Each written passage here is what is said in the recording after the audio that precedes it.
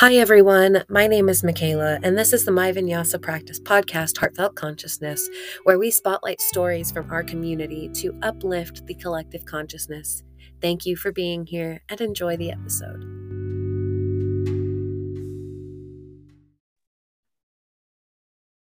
Hello, everyone. Welcome back to the My Vinyasa Practice podcast, Heartfelt Consciousness. My name is Michaela. Today, I have with me a very exciting guest, Shannon Kanashige, who is an influencer on Instagram. Follow them on Instagram. That's how I found them. And Shannon is here to talk to us a little bit about fat liberation and what that looks like in the yogic sphere. So I'm so excited to have you here, Shannon. Would you like to start and give yourself like a little intro, who you are, what you like? Sure. First, thank you so much for having me. It's so nice to meet you and to be here as well. My name is Shannon. I am a fat, white, non-binary yoga instructor and sociologist. So most of I kind of see my yoga's practice as an extension of kind of sociology and social justice, specifically as like a fat activist, and also kind of moving in more towards disability as well, as I see exactly how closely tied the two tend to be. So. Thank you so much for sharing. I had no idea you were in sociology. I minored in sociology, so I love that. Yay. That is so cool. It's helpful. I think I definitely come from like a macro view because of my background in sociology. So that is so cool. So can you tell me a little bit about what you do for work? Well, mostly I teach yoga and I teach other teachers how to teach yoga. Yes. My background, like I said, is in sociology. I have a master's degree in sociology where I studied privilege, power, and how the two intersect. So I think it plays really well into what I'm doing. I've also worked as a nonprofit operations consultant. So I have a background in like the nonprofit world and all of that as well. A wealth of experience. And that sounds like a lot of that. I love how you said that as yoga as an extension of your work in social justice. And I think that that's beautiful. Can you expand upon that a little bit before we dive in? Because I think that that's gorgeous. Yeah, I mean, I think for me, yoga was a way for me to reconnect to a body that had been vilified. And just being able to actually feel myself in my body became a bit more of an act of resistance. And once I realized that this little microcosm on my mat, where I could be me, I could touch my own body, I could move it how I needed to move, was really a place where I could practice and then pull that out into the rest of the world. And that's where I think kind of like the social justice happens. Things like ahimsa, things like satya, practicing truth, practicing non-harm on your mat is just the beginning, because then we take it off the mat and we bring it into our lives and we apply it to the people around us and we apply it to larger social structures. And so that's where I really see the connection between the two. I'm so intrigued to be able to talk to you today because this is such a cool perspective that I don't think I've ever really had the opportunity to learn about, the kind of applying these big yogic concepts to things like how can I take this into my activist work, not just looking at the ideas as a whole and saying I agree or disagree about how can I take it and move into action with it. So thank you so much for sharing that. Thank you. Yeah, I love the fact that it's a yoga practice, because it really is a space where we're exploring. And that kind of leads into like my work in accessible yoga and in adaptive, frameworks and fat liberation in yoga spaces. Because when we can start to apply that on the mat, it's practice for pulling it off as well. That's a beautiful segue into my next question. I've had the pleasure of seeing some of your accessible yoga content, which I love.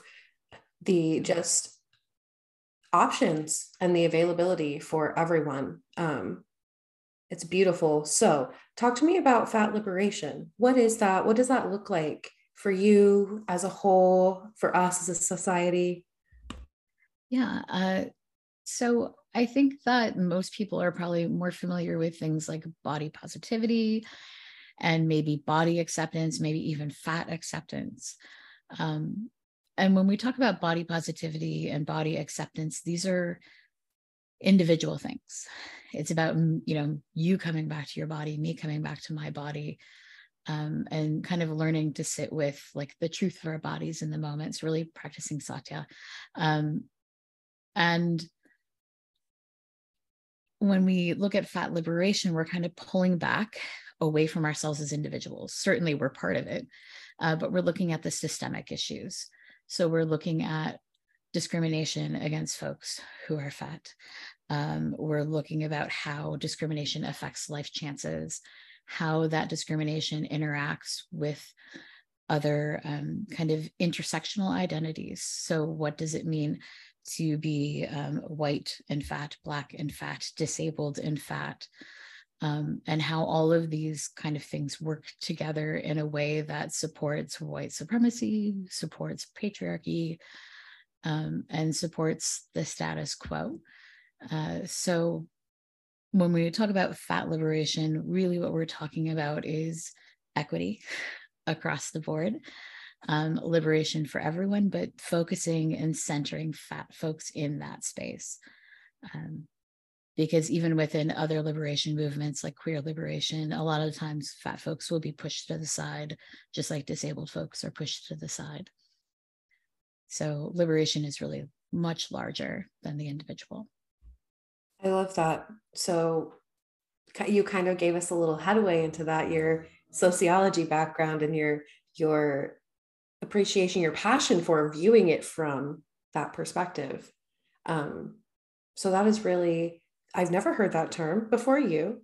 And so that's a really unique perspective, which I appreciate a lot. I think it's a very new thing that is long overdue. I do have to say that, fat liberation has actually been around for quite a while.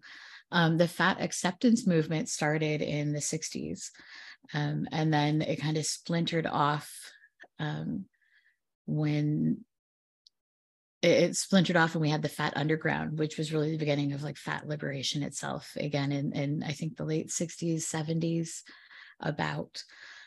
So it's been around for quite a while. It's just not something that we talk about much, because we don't really talk about anything having to do with fat folks very much. That's the whole point. We're not supposed to be here.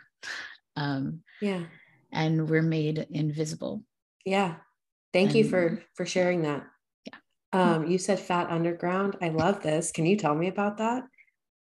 Yeah, I'm blanking on names right now. That's okay. The fat underground was an offshoot of the fat acceptance movement, Okay. because they felt that really the work being done by the fat acceptance movement wasn't pushing for enough equity, that they weren't pushing quite hard enough. And it was led, I believe, by two queer women to start the offshoot, but they started doing more academic work in the area, and more just like making themselves seen, being loud.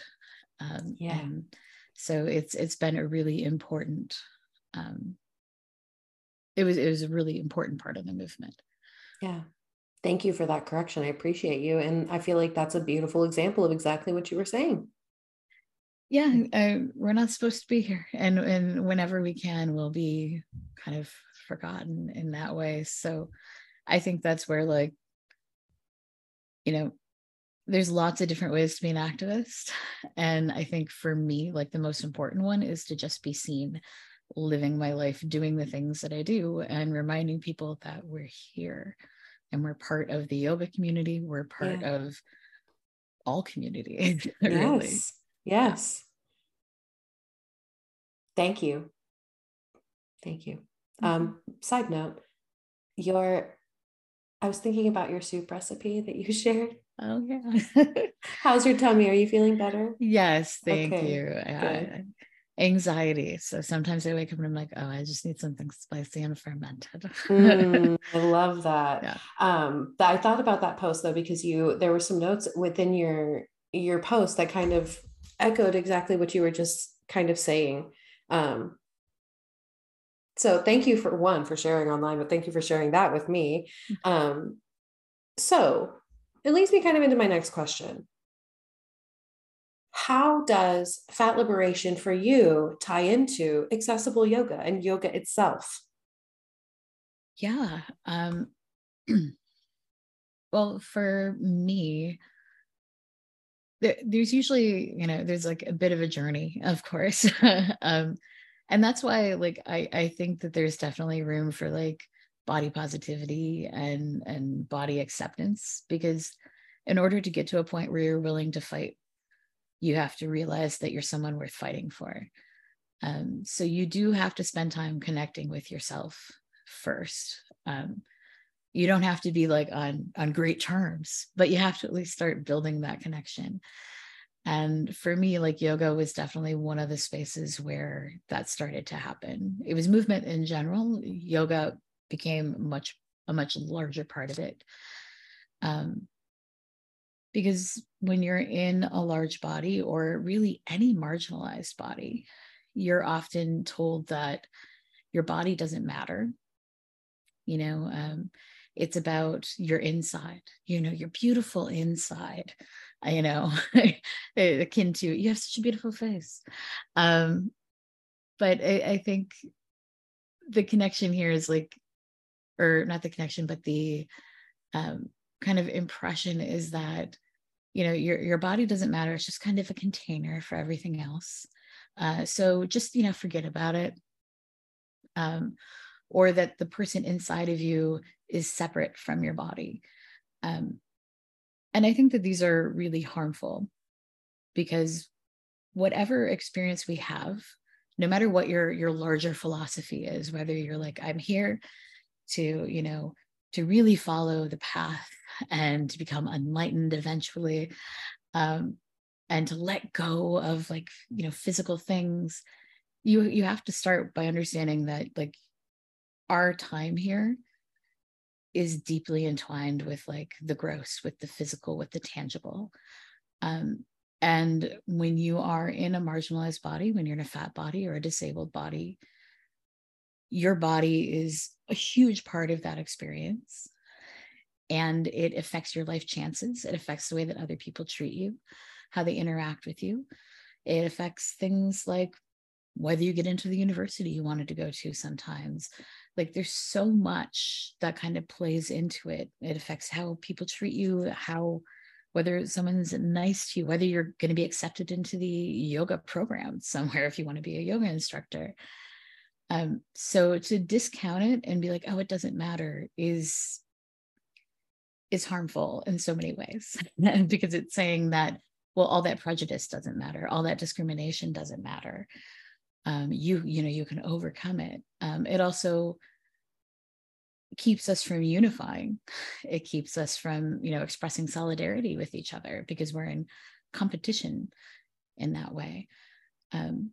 So for me, when I started kind of finding my way back to my body, it was extremely powerful, because I was able to reconnect. I was able to be a whole person again. It wasn't me versus my body. It was, we are in this together. I had to accept myself as I was. And I had to start to parse out what thoughts were mine and what thoughts were kind of placed there by society about my body, about my lived experience, because you're also taught that you can't trust your lived experience. So for me, yoga became a way to really embody like my whole self, and to maintain that connection. And once I realized how powerful that was for me, I wanted to help other people find it too. That became really important. And, so I started with focusing on other fat folks, or folks in larger bodies, however you want to identify. And eventually I started to realize, well, a lot of, why am I stopping here? Why am I stopping with just other fat folks? Like, there are other people who are kept apart from their body. There are other people who are told that their body is bad, or that they just can't practice yoga because they can't come into the right shapes, which is just problematic for so many levels, on so many levels. But it became, well, I can't just focus on this one thing anymore, because it's about everything. It's about all of it. And you can't have equity for one group until you have equity for all groups. And there's also just a lot of overlap between folks who are in large bodies and disability. Not saying that all fat folks are disabled, but, I come from the social model of disability, which says that your impairment isn't what makes you disabled. What makes you disabled is that society is limiting your access. So if you're a wheelchair user, it's not that, that you've had a spinal injury. That's your impairment. That's not your disability. Your disability comes from the fact that buildings aren't wheelchair accessible, and they don't have lifts and things like that. So when you look at it that way, then I see fatness enclosed in that, because seats aren't built for us. I went to yoga studios where I couldn't sit down in a chair in the waiting room because they didn't fit me. Or there's so many other ways in which society isn't built for you as a fat person, and it limits the way that you can interact in the public sphere. So for me, fat liberation, accessible yoga, they're all kind of the same fight, just centering slightly different people. And as long as we center the most marginalized among us, then, we're speaking from the place of the person who needs, the most resources redirected. So, yeah, sorry, little tangent there. No apologies. I think that was a really beautiful way of answering my question. You said several things there that stuck out to me. It really does seem like such a disservice, all of that messaging that has, like you said, placed this belief system upon everyone to kind of separate themselves from that physical experience for whatever reason. We at MVP could take a very integrative approach, especially when it comes to things like ego, or the quote unquote parts of ourselves that we see as negative or that are perceived as bad. There's this approach of integration versus separation, which I think was huge for me as someone who had a lot of self-hate that I didn't realize wasn't from me. It was from other things and people, Yes. And so I can really appreciate what you're saying. What a disservice to then take people out of their bodies because you perceive them as bad or wrong. Yes. Not even they perceive them as bad or wrong. Usually you don't even get the chance. Right. You're told from when you're so young. I know people, you're put on your first diet, in single digits. And yeah, it's constant. And the thing is, everyone deals with this type of messaging to a certain extent, but it's about two things. It's about the frequency of it, and it's about how people's perceptions of you affect your life chances. That really make it about marginalization to a greater extent. But I mean, I certainly that's the thing. If you can empathize with that, then imagine it just all the time in your face, and then you have a little bit more of the experience. Yeah. Yes, I can imagine. I mean, I can only imagine. I don't know which phrase is more appropriate. I can imagine, or I can only imagine, but yeah, the sentiment is there. Yes. Yeah. So I'm I have been one that I shouldn't say always, I had someone introduced to me, and she was a friend of mine who was an older yogi in an older body who had issue with the term accessible yoga. She was like, I don't understand this. Why am I being given my own like separate version of yoga? Isn't yoga accessible? Period. Like, hasn't it been adapted for everyone? So why am I being given this kind of like label? And so I really like what you said, that yoga encompassing kind of like all of it. Yeah. All yoga should be accessible inherently. Yeah. But it's about how you teach it. It's about the way that you cue. Yeah. That makes it open to more folks. And like, I'm a firm believer that you don't have to be the teacher for everyone, but you should be able to teach everyone who comes in your class. Like, that's the big difference. I want to write that down. That's a good one. 100%. I think that that's the key. I would agree with you. Like, you should be able to see anyone who comes into the door and feel, yes, I can hold space for this person. Yeah. And like, we shouldn't be making assumptions, because like there are lots of what look like, that most people would assume are healthy. And of course, it's an assumption, because there's no one way to look healthy. And we have people who, who maybe are straight sized, but all of our physiology is completely different. And so everyone needs options. Everyone needs variations, but we tend not to offer them. And so, I mean, obviously there are so many ways to come into each posture, and you can't offer all the options for each posture every single time. And so you're going to be making some assumptions. And so my thing is, the point isn't to never like mess up. The point is to just cause the least amount of harm possible. So, maybe I make some assumptions, and maybe they're the wrong assumptions, but I'm going to keep trying. I'm going to keep offering. I'm not going to hurt anyone by offering 3 different ways to come into a posture. But I might hurt quite a few people by only offering one. So yeah, I understand the idea of like, well, why do we need special language for it?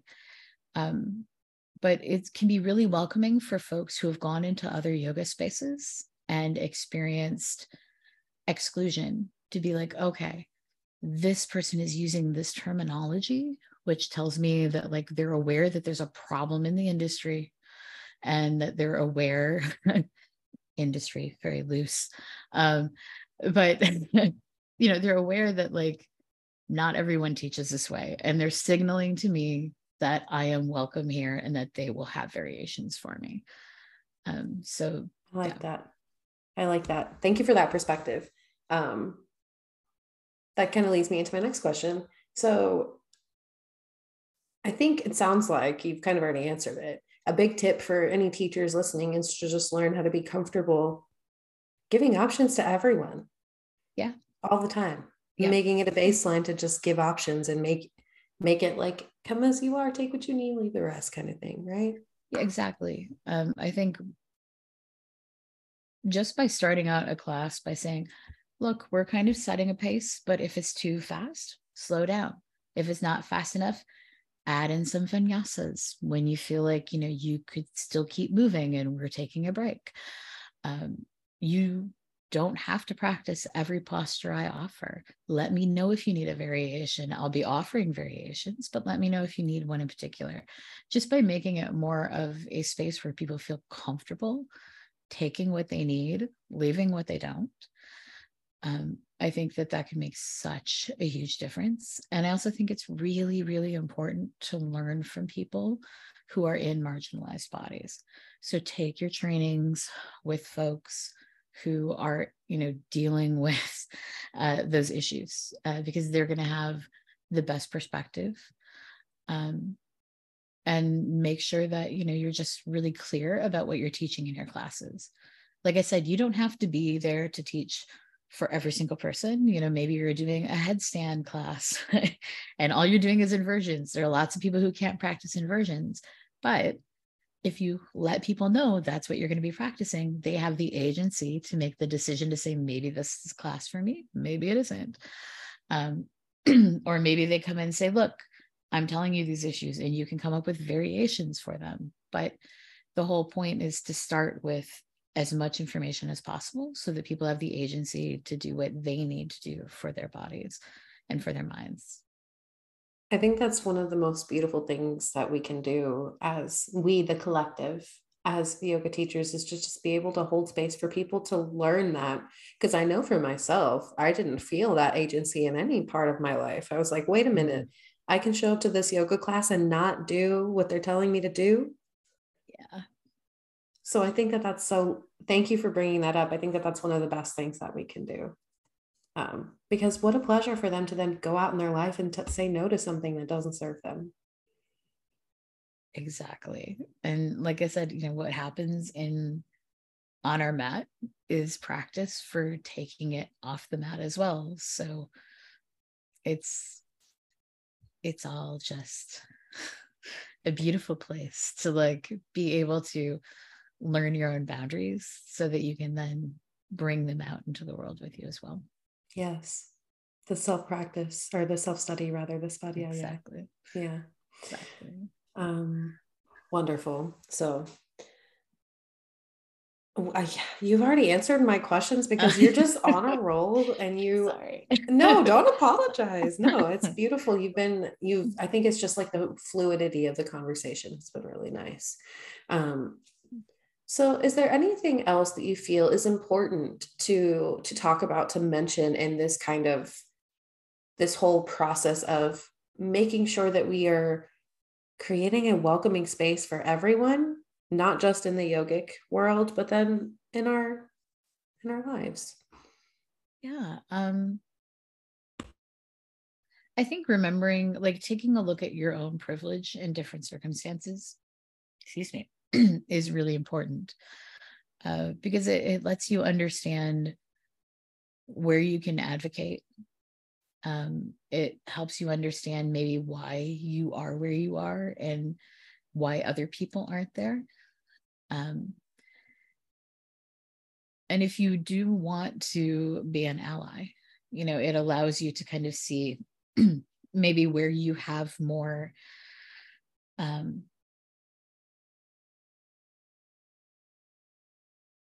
more space. A lot of the times, like as someone who's fat, I don't always have the energy to deal with walking into a space and hearing people snicker behind me, especially in a space like a yoga studio. And as a teacher, you might think, oh, of course I would stop it. But when you're there in the moment, sometimes you're just like, well, I don't know. Not that, I don't want to intercede. I don't want to make the person uncomfortable by calling out other people. So I think like understanding your privilege, understanding like you have the ability to quietly walk over to those people and be like, hey, maybe not. Maybe this isn't the space to act like that. Or whatever it is, understanding that like, yeah, I can turn around and be like, what? But that's going to ruin my class. That's going to ruin like my whole experience. So understanding like, hey, I have power in this position because I'm the teacher. Or even if you're another student, like I am not the one who is being, essentially bullied in those circumstances. I can do something about this. And again, like some people might be like, I don't need you to stand up for me. And you have to be willing to accept that like that might happen. And understand like from your own like moral standpoint, like how does that affect me? Is that something I'm willing to do? Is it not something I'm willing to do? And know those things going into it, because that allows you to like advocate, not necessarily, I shouldn't say advocate, but allows you to kind of hold space for the people around you in a way that might just kind of trickle by otherwise. Maybe you look around the room as another just practitioner and you see someone who maybe is using a mobility device, and you've got the last spot near the wall, and maybe they need the space to put their mobility device, or maybe they need the assistance of the wall for balancing postures. You have the agency to say, what, I don't need this space. They might. You can offer it to them, or you can just get up and move somewhere else and, leave the space for someone who might need it. So these are things that we normally don't always think about unless we're aware of the privilege that we're carrying and the power that we have in the position. So I think just exploring our own kind of privilege, our own power can create a much more welcoming space for people coming into it. Thank you for that. I think that that's a great place to start as well. And I don't think that that's something that I do enough either. So I appreciate that reminder. Thank you. Well, and I think it's important to note that the power of privilege is that you don't see it until you don't have it. Right. You don't see it when you have the privilege in this situation. It only becomes apparent when you no longer have it.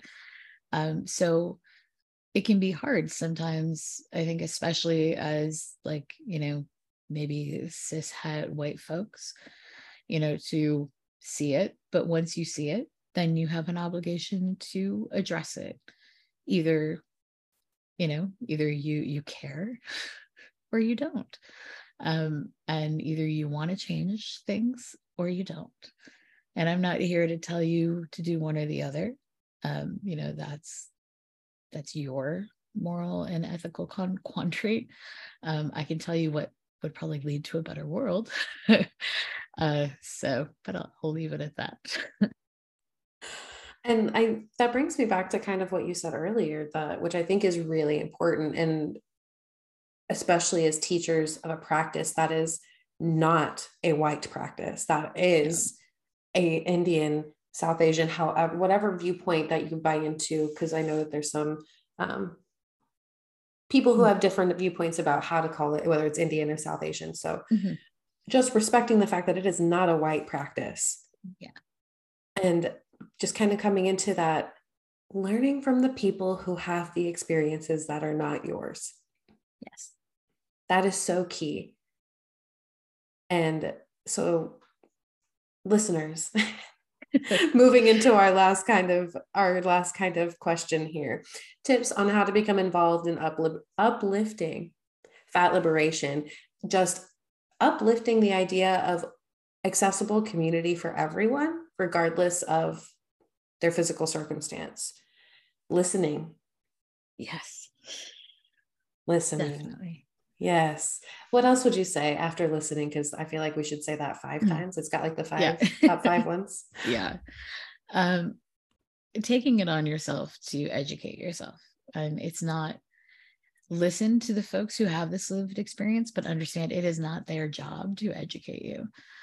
Some of us are putting ourselves out as educators. I offer mentorships, things like that. There are lots of people who do, but a lot of us are just trying to practice and teach our students without having to, be in that space. So there's the Fat Studies Reader. It's a really great comprehensive look at kind of fat liberation movement, fat acceptance movement.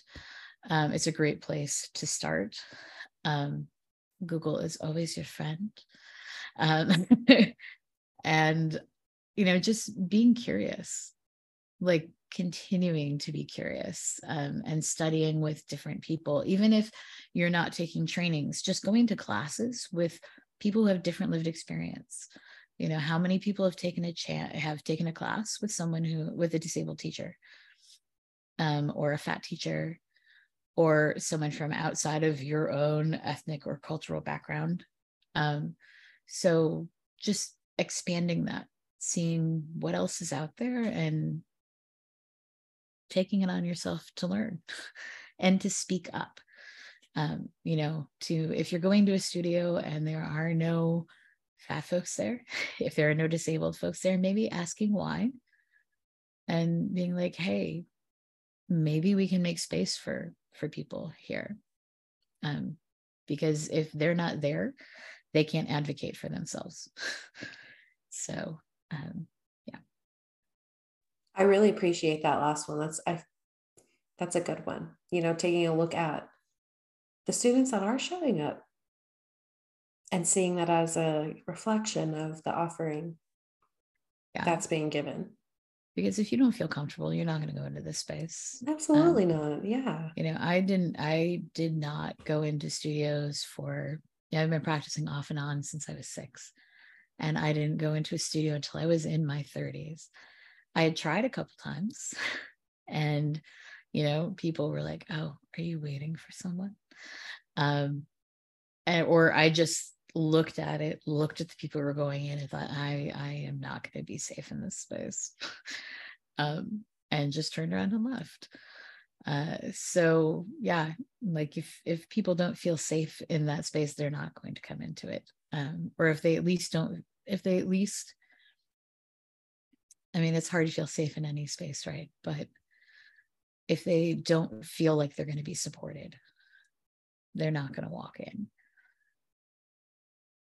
Absolutely. Yeah.